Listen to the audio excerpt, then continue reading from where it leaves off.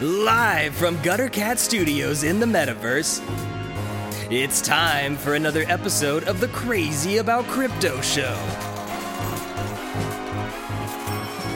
And now here's your host, Crazy Carl. Hey, yo, what is going on? So good to see so many familiar faces in this space. And if you're listening to the podcast, hello from all around the world, and welcome to the Crazy About Crypto Show, an interactive live podcast on Twitter Spaces for anyone exploring crypto and wanting to learn from others that have already dived into the space. From NFT artists to savvy crypto investors to everyday people just like you and I, this is a place where we can come together and learn about this new wave of innovation.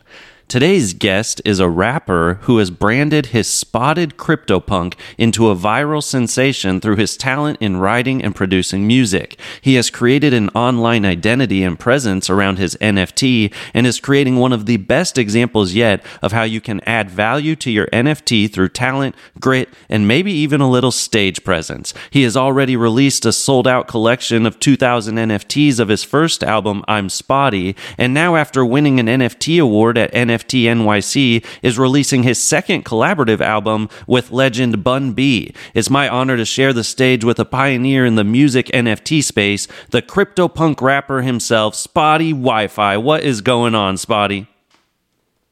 Man, wow. That is a great intro, brother. Thank you. I'm honored to be here, man. You're really killing it in the NFT space, and it's really... It reminds me of, a few years ago being in the crypto space, and it was really hard for people to figure out if you weren't technical or if you didn't have a background in, engineering, computers. It was really hard to get involved in the space. And so seeing people and entertainers like yourself building in the space and in this ecosystem just is always rejuvenating. It gets me really excited. And so I'm glad that we're able to be here and share just kind of your journey, because it hopefully can inspire others that are content creators just how you can create your own world in Web3. So before we get started, let's take it back for a second, and I'd love for you to just take a few minutes and share your journey into the crypto or the NFT space, whichever came first. Yeah, man. I'll try not to ramble on too long. I'll even take you back a little bit before that. Like, I used to do music full time, like a decade ago. I was in bands, rap groups, solo artists, and just got burnt out with sort of shady managers and bad publishing deals, stuff like that. So I stepped away, burnt out from music, got a day job, and then in 2017, I got into crypto. It was the end of the bull market. I was at my parents' house for the holidays, and I saw on CNN or whatever news site, they're talking about Bitcoin's going crazy. Everybody's getting rich except you. And I just said, you know what? I'm going to put more money than I am prepared to lose into crypto. And then, of course, days or a week later, everything crashed.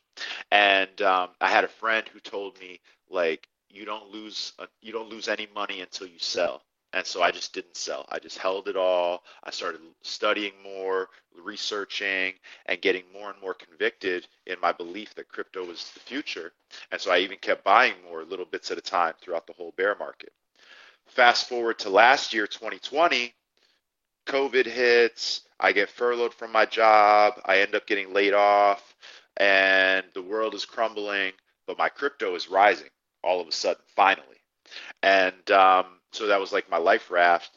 And then in January of this year, I start hearing about Top Shot, NBA Top Shot on Twitter.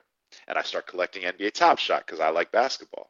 By February, I meet a guy, Crypto Novo, who has 8 CryptoPunks at that time, which he bought all of them last year. And I start hearing Mark Cuban talking about CryptoPunks are priceless. They're the rookie card of NFTs. So I'm researching, and I say to myself, I finally have my crypto in the green. It's finally in profit. Maybe I should diversify. And if I believe in this, maybe I should buy a CryptoPunk. And that's what led me on that path to research. And on February 23rd of this year, I bought my CryptoPunk number 5528. Wow. Thanks for taking us all the way back. You know, one thing that I love about your journey and your story is it's kind of familiar because it reminds me of my own. I got into the space also during the 2017-18 pump, and you know, after the hype and it kind of going mainstream, you know, it really, if you're still in the space today, if you had gotten in that early and you've been in the space like you said you have, and just kind of continued to slowly invest, it's impossible not to have conviction because we've been through so much and we've seen kind of these cycles that have happened. And so I would love for you to kind of share just a little bit about what gave you conviction about the technology after you saw it go down. Obviously, it's really depressing. You know, I think during the pandemic low in March of 2020, I think I saw my holdings go down like 85 to 90%. But like you said, if you hold and you really have conviction, you know,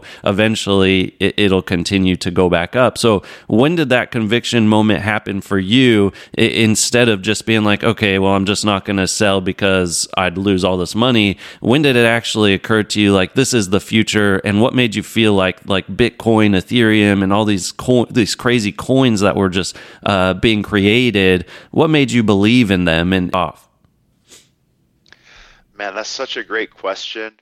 I don't actually remember a specific or an acute aha moment. I would just say that I just I think I never really understood what a blockchain was until sometime around that time, like late 2017. I didn't really understand what a blockchain was. I didn't really understand what makes like cryptocurrencies or certain cryptocurrencies scarce or immutable, and but I did understand the concept of inflation. I was not trusting of the government and the Federal Reserve, and I was paranoid about like an inevitable crash of the traditional economy. So those things were already ingrained in me. So by the time I really started researching and listening to a lot of YouTubers explaining like this is how a blockchain solves these problems, and this is how, you know, different cryptocurrencies can solve and avoid these problems.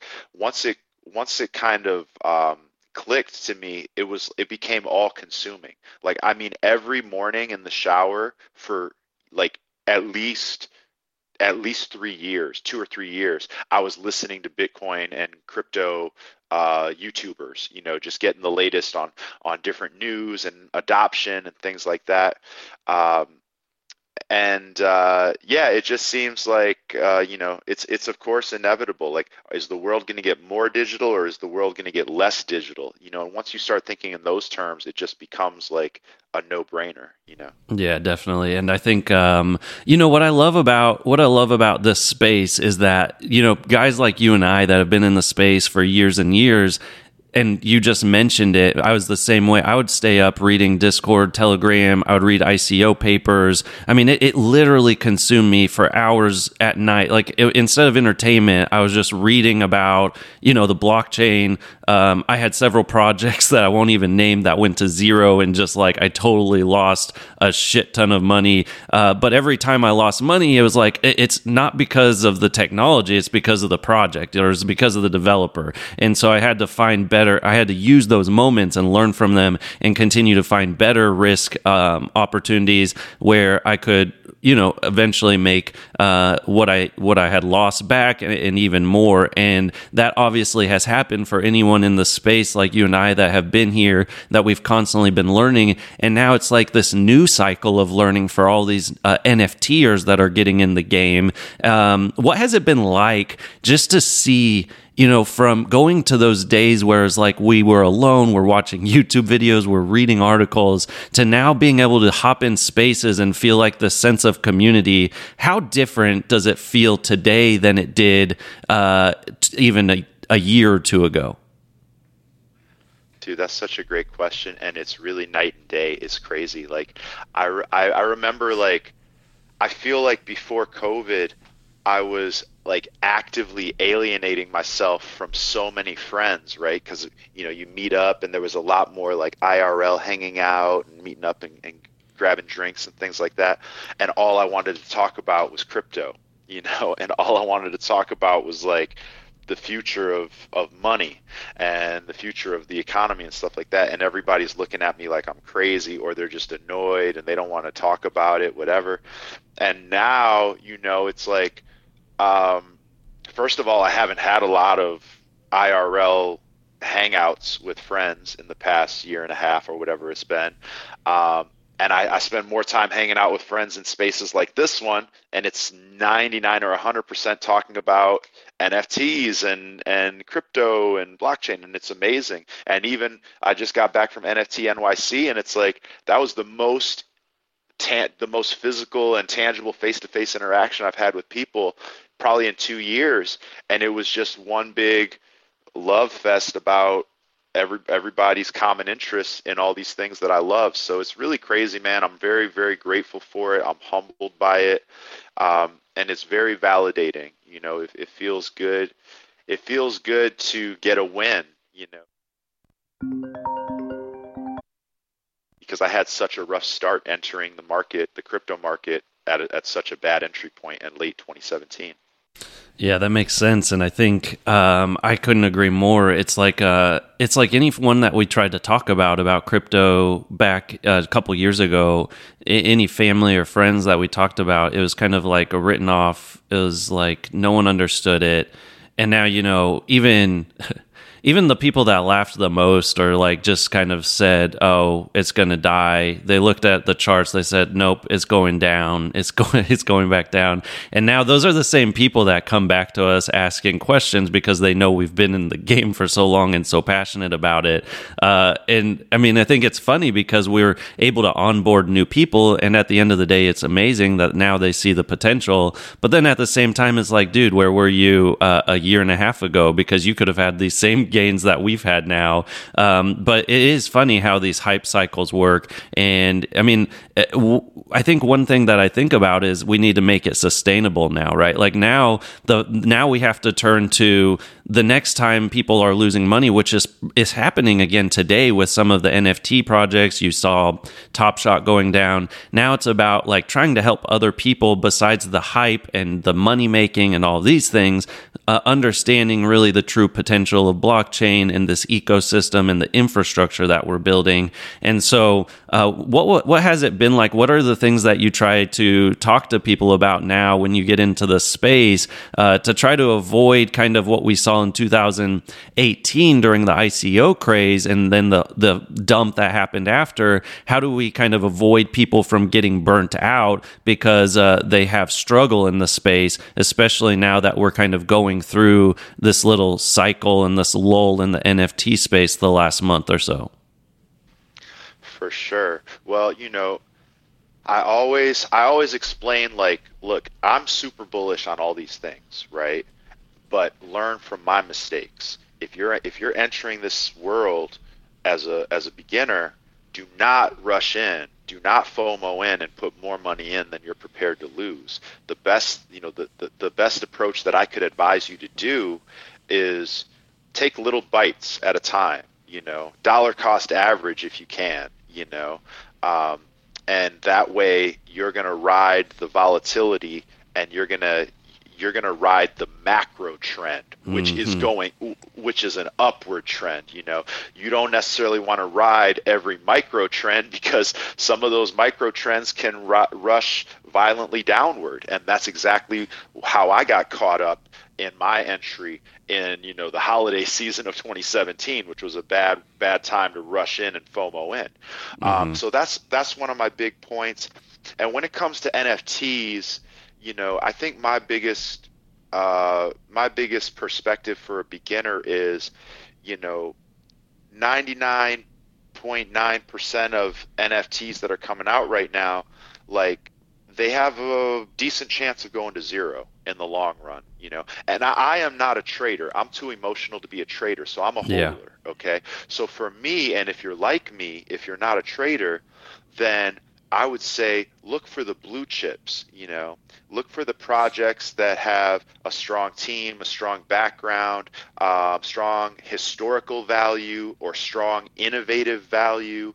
And nowadays you could buy a fraction of one of those. You could buy a fraction of a CryptoPunk potentially, or a Justin Aversano photograph, or something like that. And then the other thing I would say is, there are going to be new entrants into the space, into the NFT world, that they're brand new to NFTs, but they have a strong track record of winning in the traditional art world or in the traditional business world, things like that. And like, if you're patient and you don't like rush and deploy all your capital in other projects, then you can catch one of those. And I think that if I were a beginner, that would be where I would be looking. Yeah, and I couldn't agree more. I think we see like a rush to quality, this flight to quality that's talked about, and it's so true. And if you were around during the ICO craze, we saw that. The Binance, which is now a top 10 coin, Chainlink, which is in a top 20 coin, those were all born during the ICO craze, right? And we, the people that really had conviction and saw the team and saw what the problem it solved, and they went through these cycles where these coins really got down super, super low. I remember owning Chainlink when it was like 50 cents.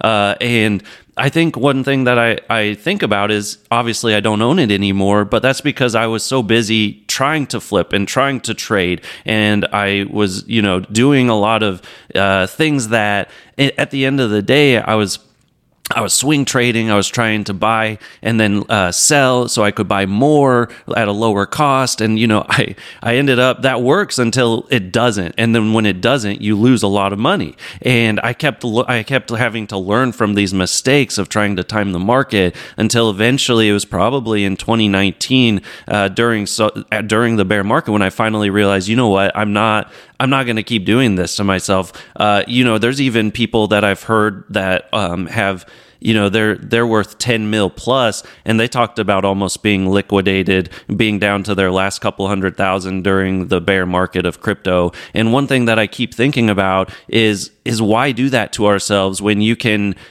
put your investment into something you truly believe in, you understand, and if the fundamentals of those things haven't changed, you just hold on and ride with it.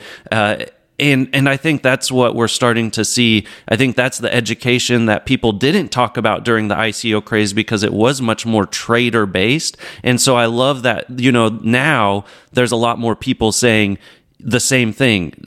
Be curious, don't stop learning. When you lose, learn from it, but find the things that you really believe in. And I think like that's the best information we can give to like newcomers in the NFT space, because if people continue to lose, we're going to see burnout that will just end up inevitably hurting the ecosystem. Absolutely. And the other thing I would just say is, if you're talking to new people that want to enter the space, talk to them in your very first conversation, please. In your initial conversation, talk to them about security. Right? Explain what a seed phrase is, and just give them some quick do's and don'ts about, like, don't be opening links if you don't know what they are. Explain the difference between a hot and a cold wallet. Maybe advise them, if you have more than one computer, maybe just have one computer that you use exclusively for MetaMask and NFTs until you can get a cold wallet.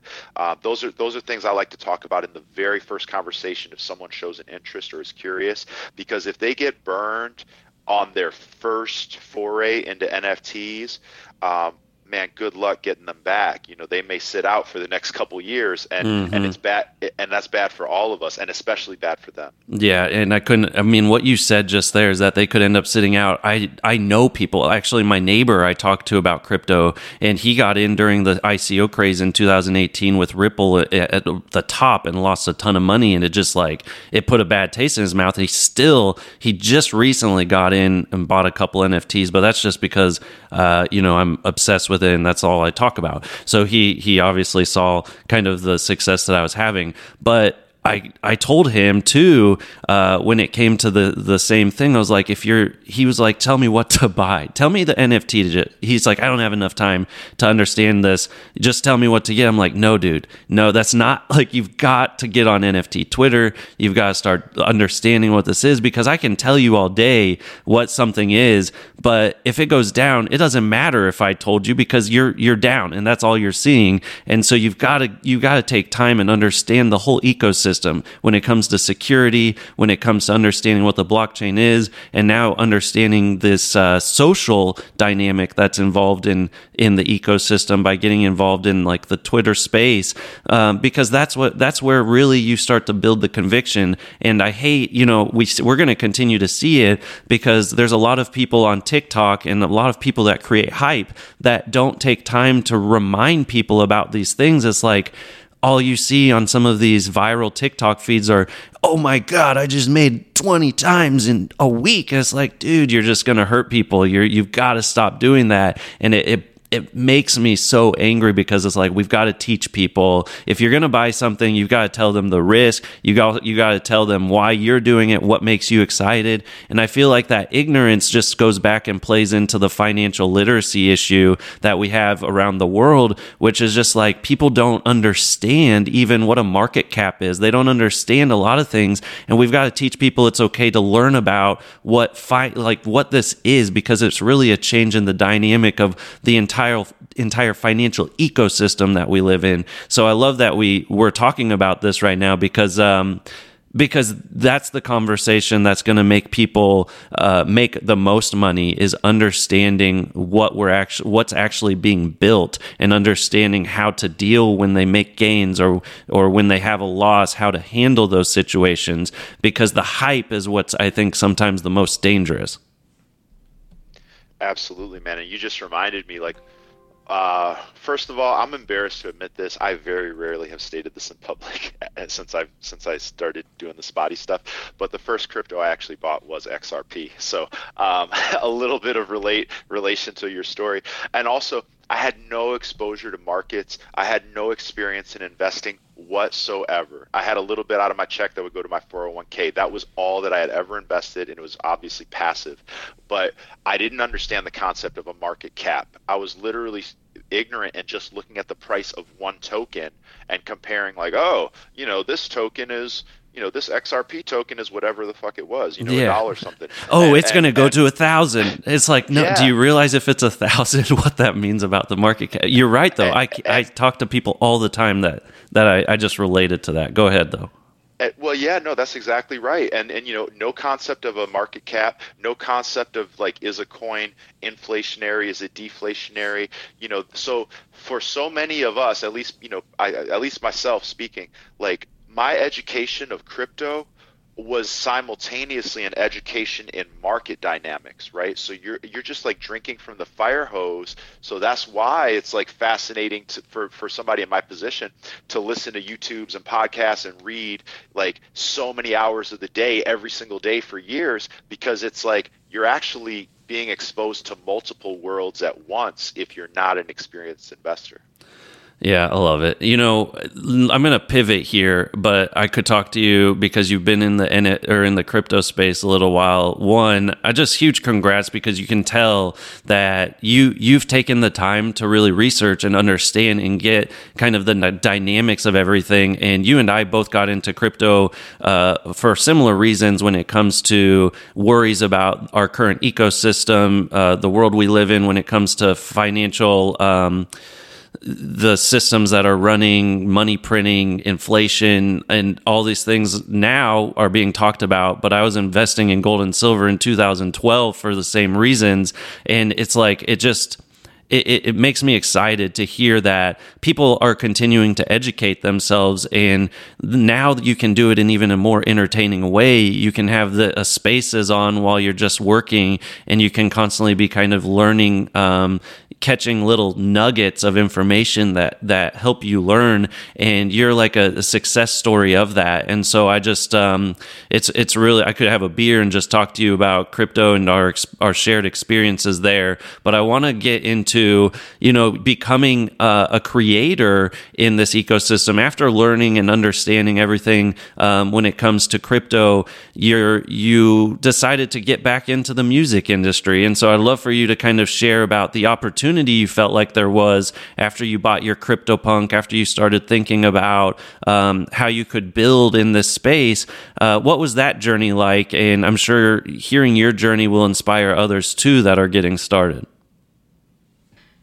Okay, so I bought my CryptoPunk in February, as I said, February 23rd. I did probably a couple weeks of solid research. My guy Crypto Novo showed me the website, showed me how to sort by attributes and kind of compare rarities and things like that. And I had no concept, no inkling in my mind that I was going to do anything musical with my CryptoPunk. I was literally just looking at it as an asset to diversify, right? And what I noticed was the spots on my CryptoPunk's face. There are 10,000 CryptoPunks, only 124 of them have spots. So that's what makes him rare, okay? And at the same time, as I compared the price of different attributes, it was very undervalued. Other traits that are similarly rare would sell for much more than a spotted CryptoPunk. And I think it's because people think the spots are ugly. They don't want the spots on their profile picture. It looks like acne or whatever. But I was just looking at it as an asset. So I'm just looking at the numbers and thinking this is an undervalued asset. And I said, this is the one I'm going to buy right here because it's the rarest one that's within the ballpark of like what I'm looking to spend, right? And then a couple weeks later, as I'm following other CryptoPunks, getting into the community, I just see that like there's all these people, like G Money was very influential to me, Crypto Novo, my friend.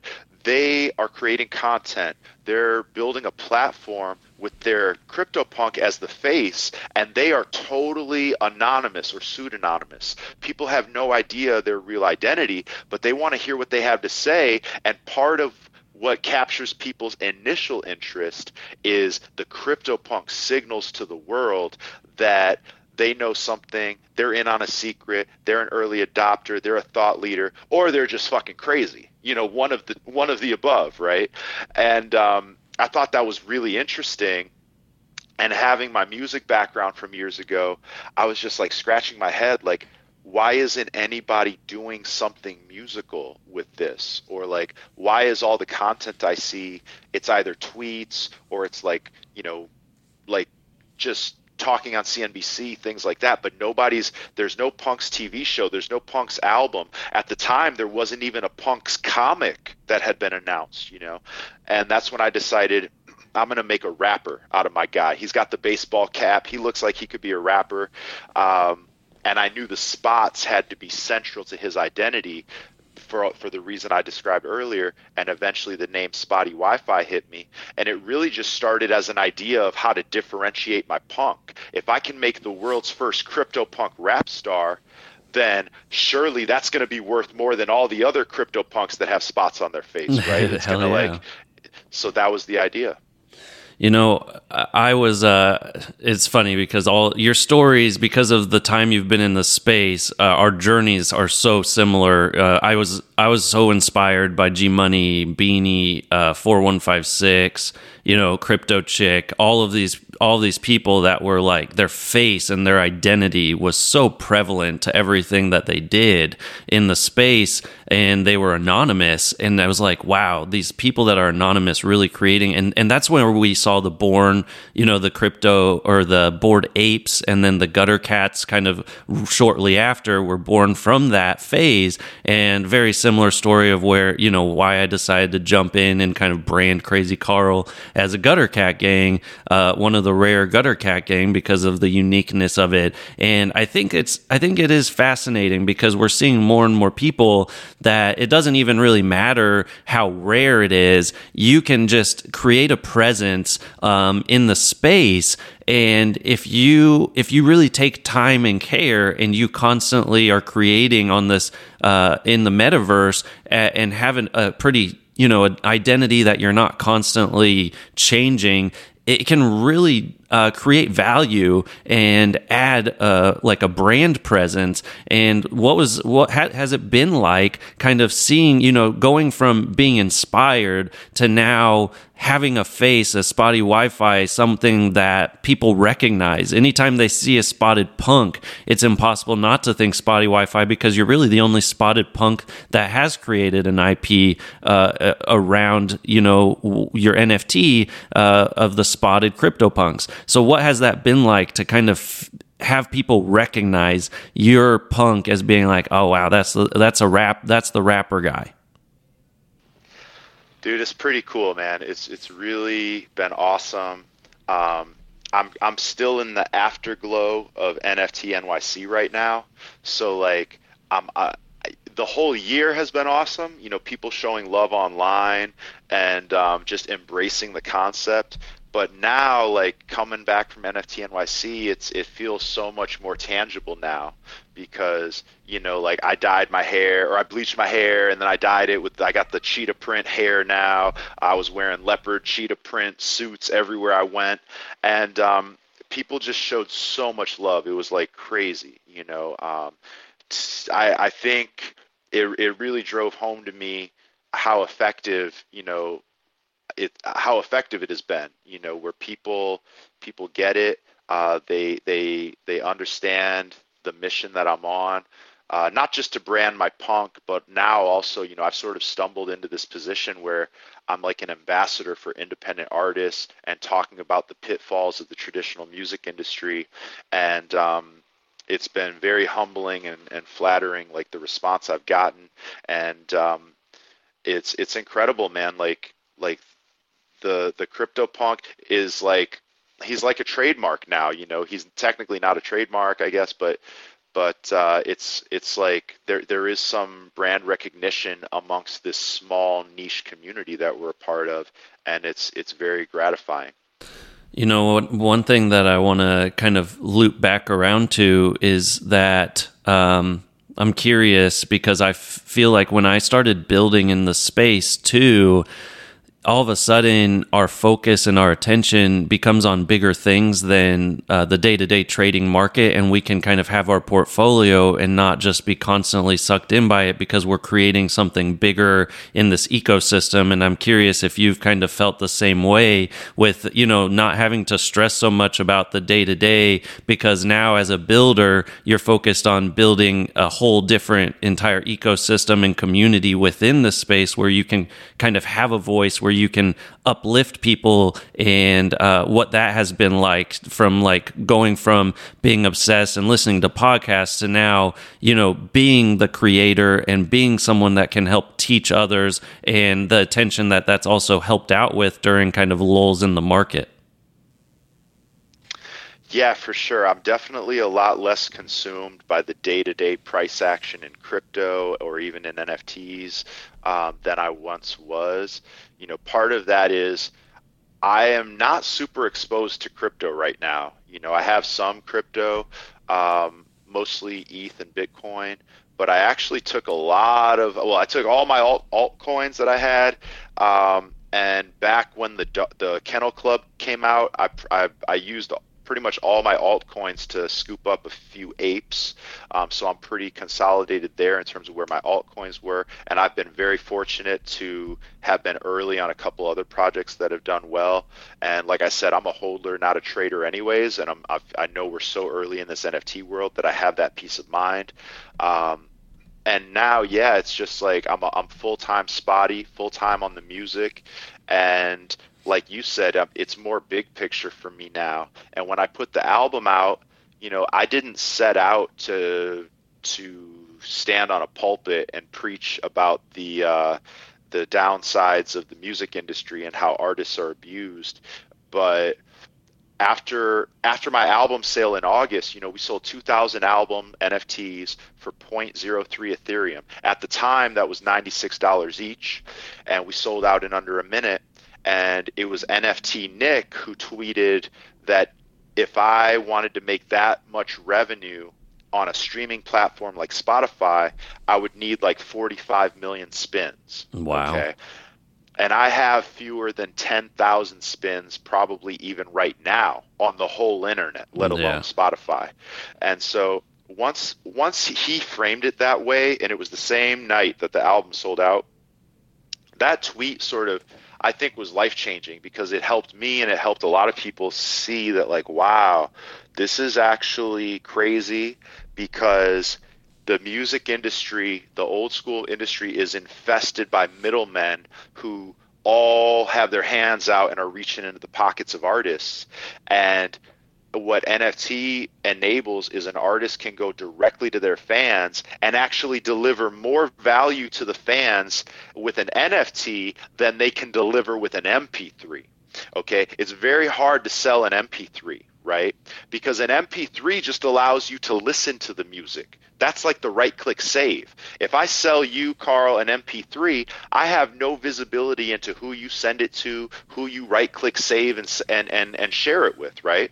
But with an NFT, I can allow a listener, a community member, to do a lot more than just listen to the music. All of a sudden, they can monetize the music when I give them a copyright license. They can put it in their podcast. They can put it on their TV show, et cetera, et cetera. They can license it to an advertiser. Mm-hmm. So basically, I just stumbled into this position where I get to kind of get my retribution against the artist managers that ripped me off in the past, the music publishers that signed me to bad deals, the record labels, the booking agents, the businessmen, all these middlemen.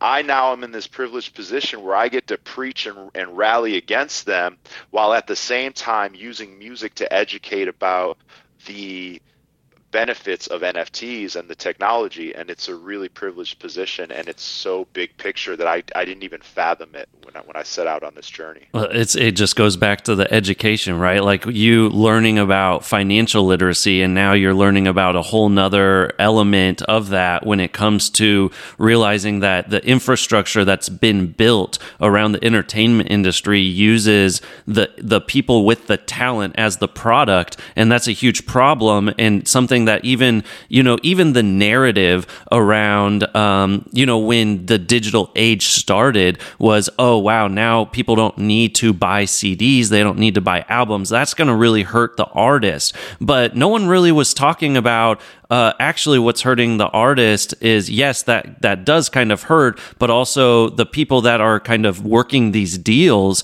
are not really thinking about the best way to continue to help promote the artists that in other ways. The streaming, like you said, that streaming cut that you would get if your audio is played over Spotify or Pandora or any of these streaming, there's so many layers that get involved. By the time that you get your cut from streaming, it is so little. And that's why people have talked about, oh, well, then you have to go on, you really need to go on tours. And it's like, well, no, I really shouldn't have to do that if I don't want to. How can I just make money if I don't want to go on tours? Because but that lesson is because the people at the top, the managers, are getting a huge cut from the tours too. So of course they want you to go on tours. And so it's just funny how it's like from a top-down perspective, how we've been held back because we've been the product for so long. And now you can kind of take control again and be like, no, like I can actually do something really successfully and really the people that believe in me, the people that, that I'm actually, that enjoy what I put out, I can give them the value instead of you at the top telling me what to do. Exactly, bro. And it's like, we have culturally come to accept and even expect that a musician is going to provide us the soundtrack to our lives and the anthems for our highest highs and the songs that get us through our lowest lows, right? But at the same time, we have no qualms and we do not bat an eyelash if those artists end up broke, on the street, addicted to drugs, in jail, destitute, or worse, right? We expect it, and we do not flinch when it happens, right? It happens all the time. Even to artists that have millions of fans, platinum records, multiple Grammys, and that becomes the minimum, or that becomes our definition of success. So many musicians think, I want to sign to a major label. They still think this a lot of the time. I want to have millions of fans. Guess what? Like you were saying, you don't need millions of fans unless your goal is to sell ads on Spotify. If you want to sell ads on Spotify and take your little pennies or fractions of a penny for each spin that you get, then yes, you do need millions of fans. Okay. But if you want to make an honest living doing what you love, you can now go direct to your fans, and you only need a few hundred or maybe 1,000 of them, and you'll be fine. And that's very, very powerful. It's so powerful. What do you think is going to be? Do you see a situation as NFTs play a larger role, and you kind of continue to be a leader and thought leader in showing people how this can be done?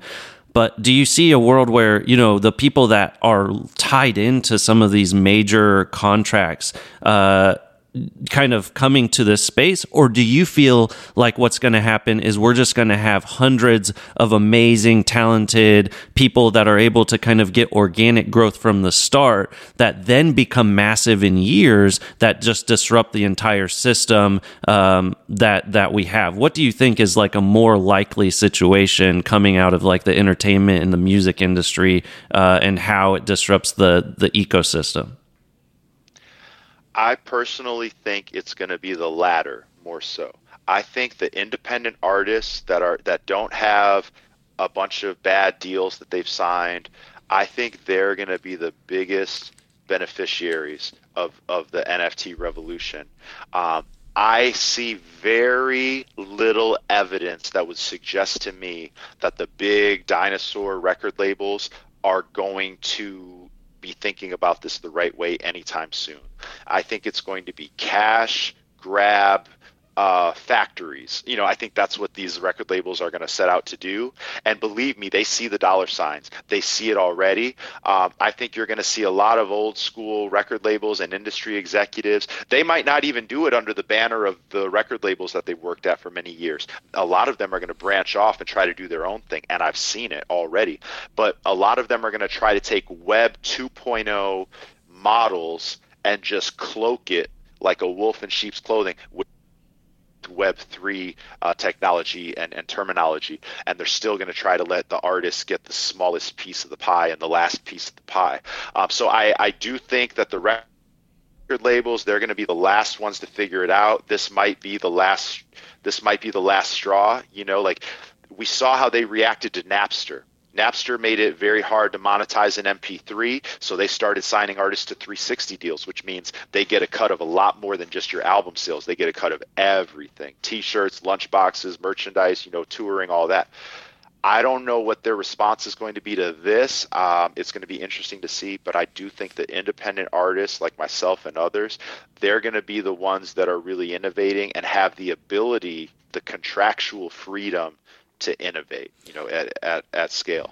What do you think is going to happen when there's like some of these top platinum artists, the first one that actually gets educated and wants to kind of break away from this traditional model? I feel like inevitably, you see Jimmy Fallon changing his profile to an ape. He has 51 million followers. So what happens once some of these people that have been signed to all these deals, these bad deals? What do you think is going to happen when there's a couple big names like a Taylor Swift or Justin Bieber that finally are like, no, like this is all messed up. I can actually do this better by myself. Do you think that'll happen, and how do you think that'll change, what the impact that'll have? Yes, it'll happen. I'll just throw a crazy and like very specific prediction out there. You're going to see $1 billion album. Okay. Like what happens if Taylor Swift takes what I did and says, I want to deliver more value than an MP3, because an MP3 just lets people listen to my music. What if I want to give them an NFT that allows them to monetize my music? They get a copyright license. What if Taylor Swift did that? What if Drake said, I saw what Spotty did, I want to make an album that you mint it and there are rarity traits and it's a randomized mystery mint. You don't know which song you're going to get. You don't know which version of the song you're going to get. Some of them are one of ones, and you get a copyright license. You could license it to McDonald's, put it in a commercial. Like there's going to be a $1 billion album that comes out thanks to NFTs, and the artist is going to get, the vast majority of that money. And that's like the kind of crazy thing that I think is going to happen, because like what I was able to do in August, like I said, in August, I had 5,500 followers on Twitter, very few plays on streaming services. And I was able to earn more in music than I ever made in in 1 year in music when I was doing music full time a decade ago. So what happens when somebody with millions of fans across the world takes that type of a model and adapts it or improves upon it? It's going to be crazy. And so it's going to happen there. I think there's going to be some big home runs. I guess what I meant in my previous part of the conversation is, I think it's going to be tough for a lot of major artists to do that, because you have to have the right combination of a following, a platform, and contractual freedom and sort of independence. Yeah, that's the contractual freedom, I think, is where it's really, you're going to see the record. I mean, when we talk about blockchain being a disruptor, you start to realize in like a situation like yours where you're able to create a sustainable income without any sort of record deal. I mean, that's a disruptor. People are going to look at what you did, and now you've been featured in like Twitter Spaces tweets. You obviously had the success with the award at NFT NYC for what you've done in the music industry in the NFT space. People are watching now, and they're going to learn. And I mean, that is that's like the one small step that it takes to start the disruptive domino effect. And I think that's super powerful. And I think that's something that some people in the music space, they're like, how do I do this? What do I do? Well, they just need a couple people that they can look at and be like, okay, I can learn from what Spotty's doing. And I think that's amazing. And I'd love for you to talk a little bit about working with a legend like Bun B, if that was something that came from kind of these conversations and these chats, or if that was, or if you had a connection to him in the music industry prior. What was it like being able to work with him? And, now even having a bigger platform, he has, I think, 2 million followers. So now the information that we can spread to more people, what has that been like? Man, it's been amazing. First off, Bun is a legend. And so I just as a fan, it's amazing to be working with him and talking to him. That connection came about because I have an old friend from Chicago that runs an indie record label out there, and a really good guy, one of the good guys in the music industry. And I knew him from years ago because he used to be a rap blogger. He ran a pretty influential rap blog. And I hit him up after our album sale because I was like, man, we did this launch, it was successful, and now I want to bridge the gap to the mainstream through collaboration, but I don't have the right Rolodex of mainstream artists, and I know you know some great artists that could be great to work with. And so he connected me with Bun, and Bun was just super receptive. Bun actually has a good background with NFTs. He rapped over a Euler beat. I don't know how many people are familiar with Euler beats. Oh, wow. No, I didn't even know that. That's dope. Yeah, if you search on Google or Twitter, you'll find his rap where there's somebody that owns a Euler beat, which is like a historic generative music project, and they commissioned Bun to rap over it. And Bun rapped about the blockchain. He rapped about NFTs. So I was like, my friend sent me a short list of artists that we could reach out to. We actually did a poll, a vote in my Discord of who we would want to reach out to. And I just knew it was perfect when we reached out to Bun, because I knew he was going to know so much more about what the hell we were pitching him than anybody else on the list, most likely. And thankfully, he loved the idea. His exact words were like, "I always have time for clean money." That was like part of his exact response. And it was basically like, as long as he likes the song, if we send him a song that he likes, he'll do it. And it worked out. Yeah, it's a very privileged position. I'm getting so I don't know if I'm going to cut out or not. Can you hear me? I can hear you. You cut out for a second, but you're good. Okay, yeah, so he was super down, super great to work with. He has given us, my producer and me, so much trust. Like, it's incredible to say to a legendary rapper that's been nominated for Grammys and has platinum records, to say, hey, we want to do a rap song, and then we want to remix it and do an 8-bit version, and then we want to remix it and do an orchestral version, and then we want to do 24 mashups, so there's 27 different versions of the song that people can mint, and we're going to have a DreamWorks animator that's going to depict us on the moon looking like cartoon characters, and then they're going to depict us as spacemen, astronauts, and then they're going to depict us with green skin as aliens, and then we're going to mash them. Like, it's like a lot to ask a legendary artist to trust you to do that with their likeness and with their image and with their vocals. And he, every step of the way, was so easy to work with, man. It was like really the universe aligned. And I think music is going to be powerful for educating new audiences and diverse audiences about what we're talking about. And he's been incredible. He been posting on his social media. He posted on Instagram yesterday at Bun B. Go show that post some love, because we're really trying to bridge the gap to the mainstream through these collaborations. You know, we're going to switch over to Community Corner here in a second. So if you have a question, especially if you posted on that pinned tweet at the top, go ahead and hit that request button and come up here and ask Spotty a question and get involved in the show.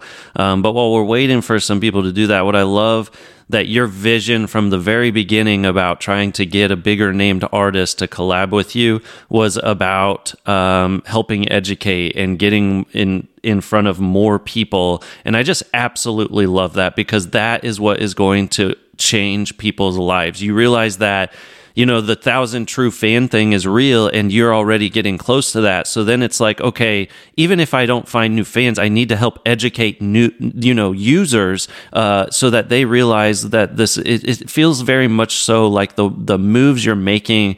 It's not just about your success, but it's also vision driven to help other artists. And I hear that, and I think that's something that, just goes to show the power of Web3 is about trying to help the entire community and not just yourself, like the system that we've been trying to operate for the last 2 decades, where it's all cutthroat. Now it's about, I have my success. I'm able to make money with just my 1,000 fans. So now let me help other people learn about this and help change other lives. Absolutely. And I'm just reciprocating, right? Because everything I've been able to do, we've done together as a community. All the Spotties, I wouldn't have been at NFT NYC if I didn't earn enough on my album sale to get there. I wouldn't have won an award if my community didn't vote for me. I couldn't have afforded to partner with Bun B. I couldn't have afforded to partner with a DreamWorks animator if we didn't have the success with the first album. So to me, it's like, it's not just about doing what I want to do. It's about doing what advances the mission that my community has bought into. Yeah, I love it. All right, let's go ahead and get into some questions. Get your catnip and questions ready. It's time for you to take the stage for another segment of Community Corner.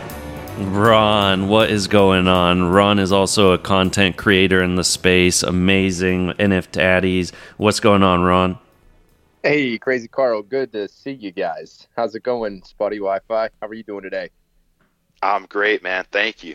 Good. Hey, my buddy opened up your show, I think it was last weekend, right after NFT NYC, Louis.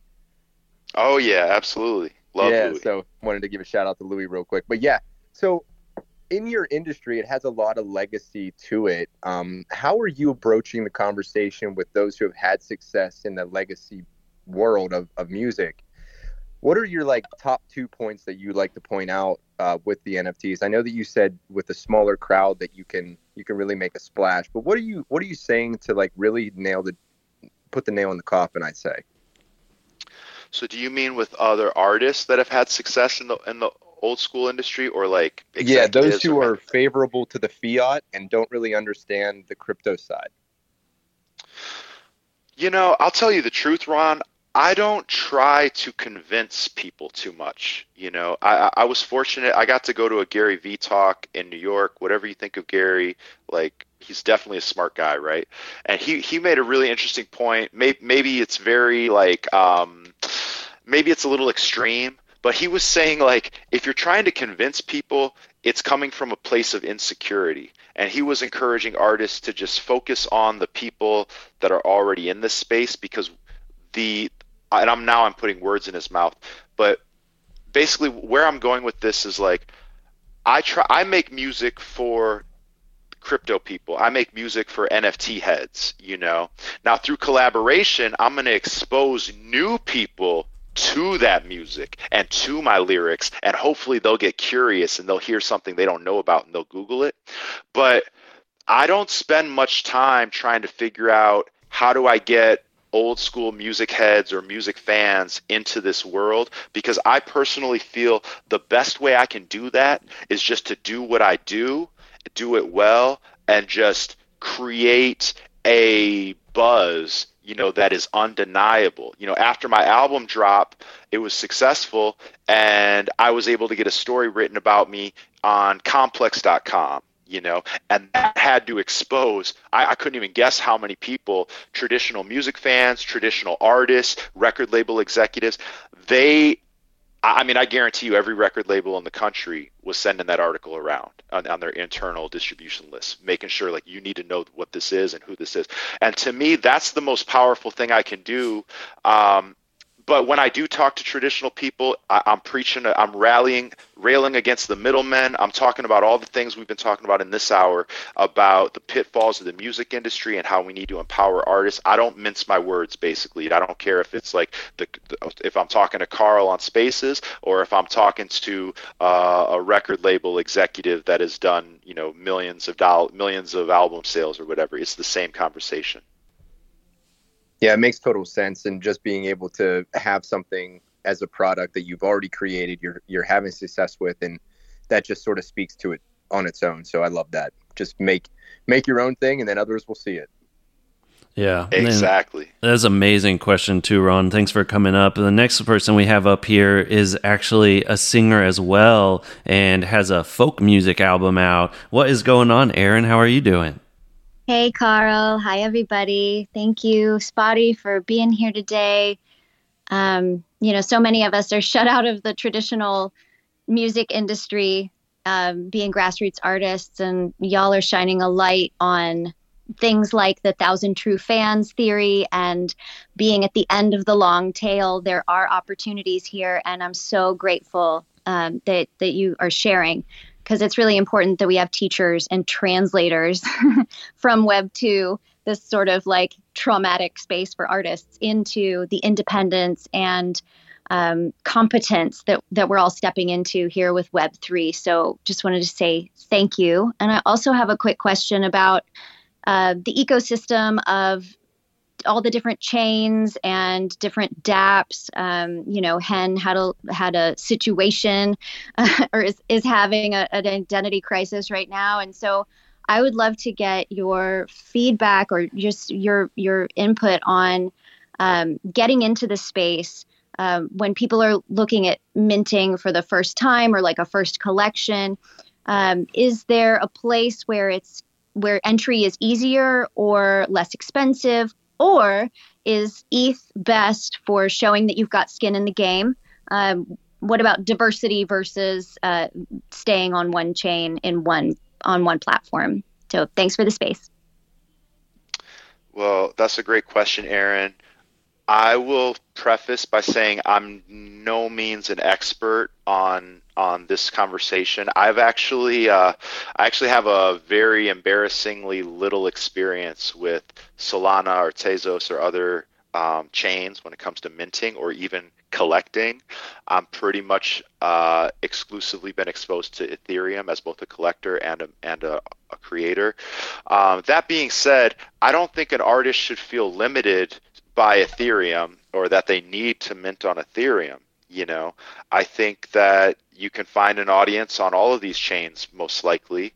I personally, I like Ethereum because I don't know a lot about the other chains. I feel a greater sense of permanence with Ethereum.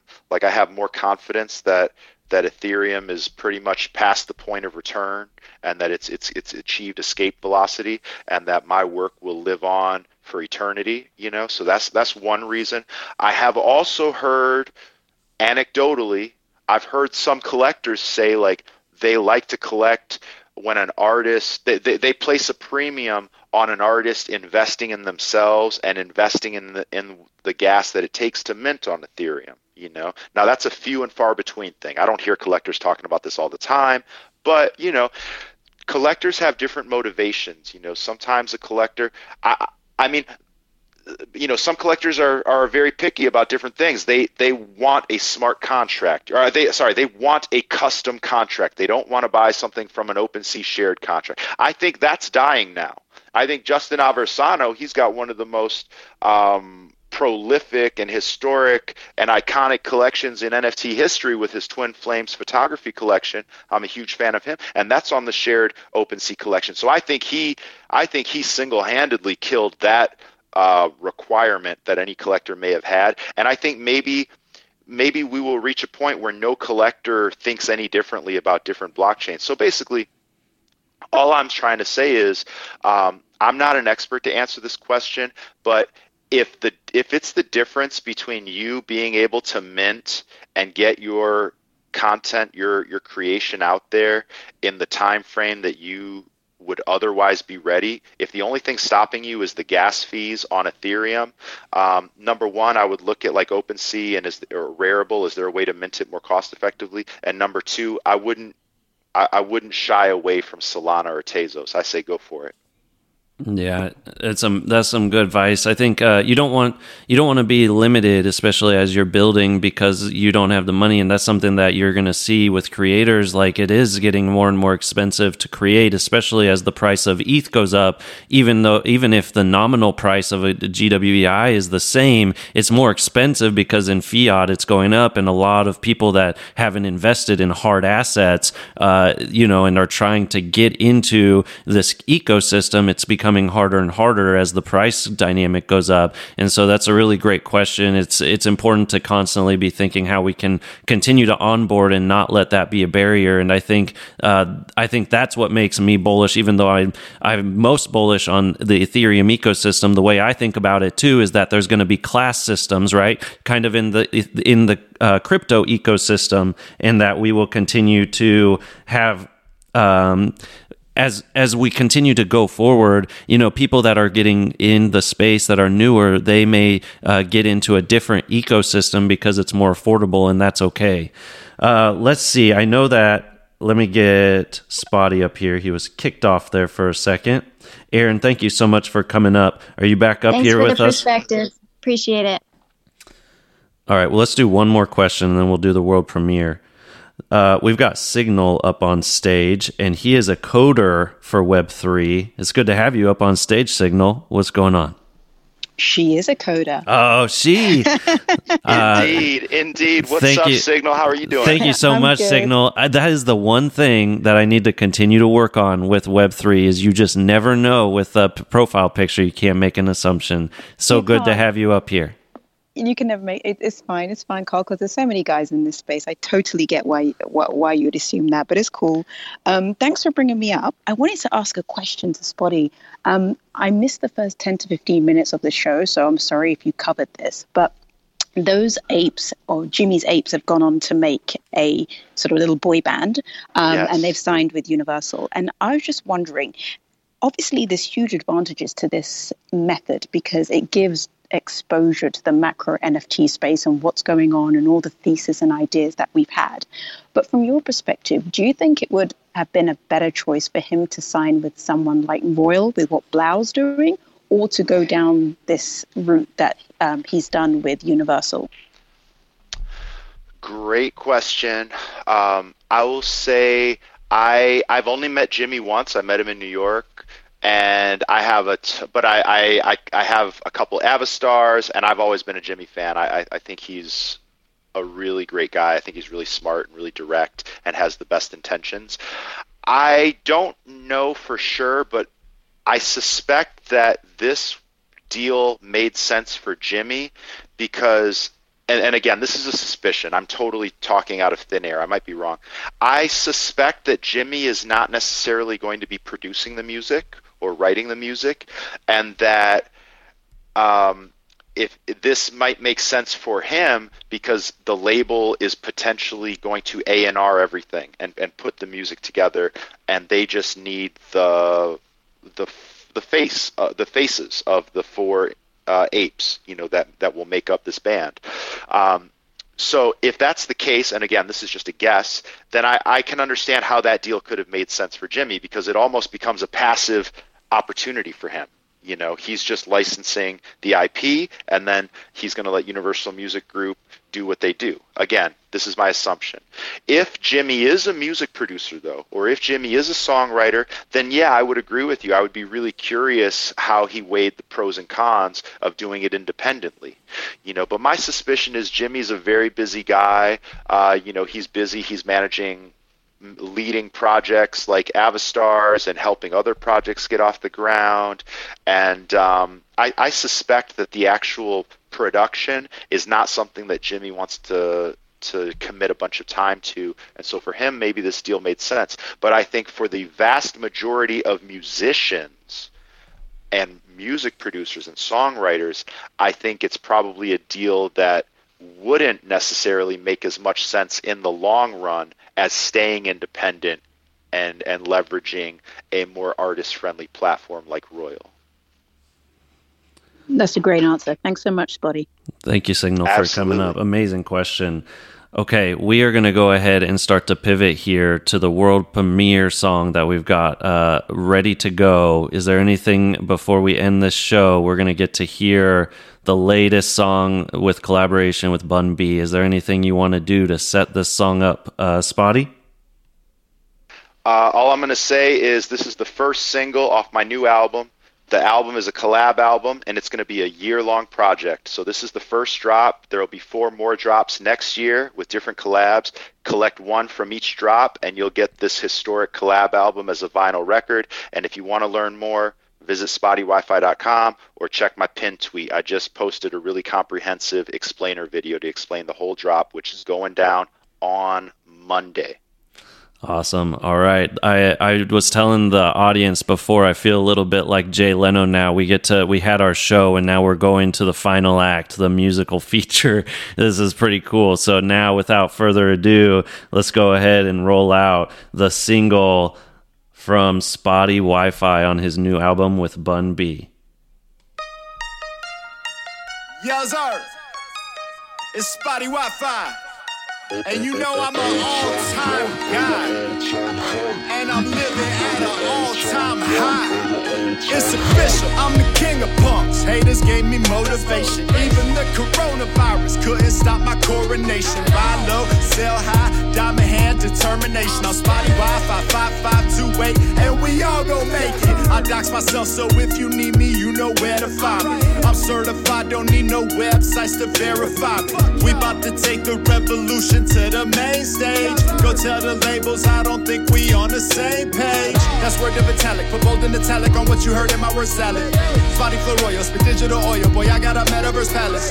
Don't ask me nothing, I can't talk in public or comment on UGA. I'm too busy running it up with bumping on none of that UGK. Gotta maintain, gotta make rain, gotta stake, no debate, I'm on chain, gang, gang. P5 so my green fly like a beanstalk, you know FIFA, 4 fun, bang, bang. I touched the mill and quit my 9 to 5. I got a blunt, rap, side to side, and I'm a all-time guy, all-time high. You looking at an all-time guy, all-time high. I'm looking at an all-time high. You looking at an all-time guy, all-time high. I'm looking at an all-time high, an all-time guy, all-time high. I'm looking at an all-time high. You looking at an all-time guy, all-time high. Yo, Spotty, this one throw, baby. I can't wait to show them how we get down with this one. This all-time verse. Let's go.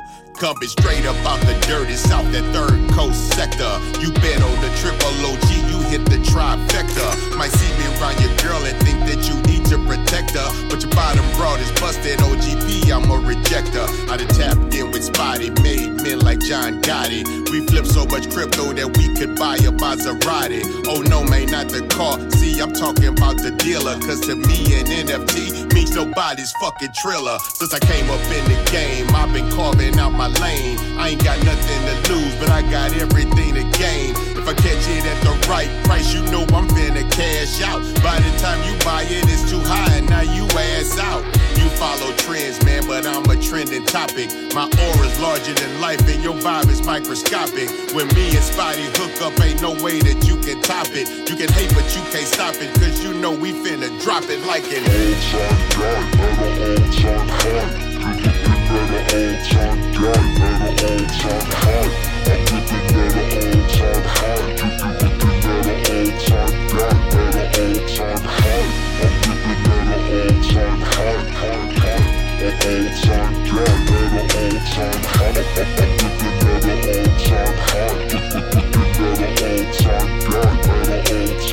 It's unbelievable, unfucking believable. The Trill OG, Bun B, Spotty Wi-Fi, historic shit, first of its kind.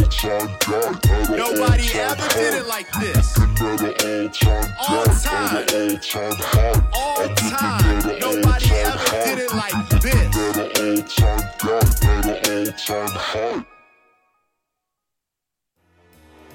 This has been another production of Gutter Cat Studios. All conversations with Crazy Carl are for educational purposes only. You should never take financial advice from a cat, or anybody really, especially financial advisors. Take control of your own financial future and do your own research always. That's all for now. Until next time, we'll see you in the metaverse.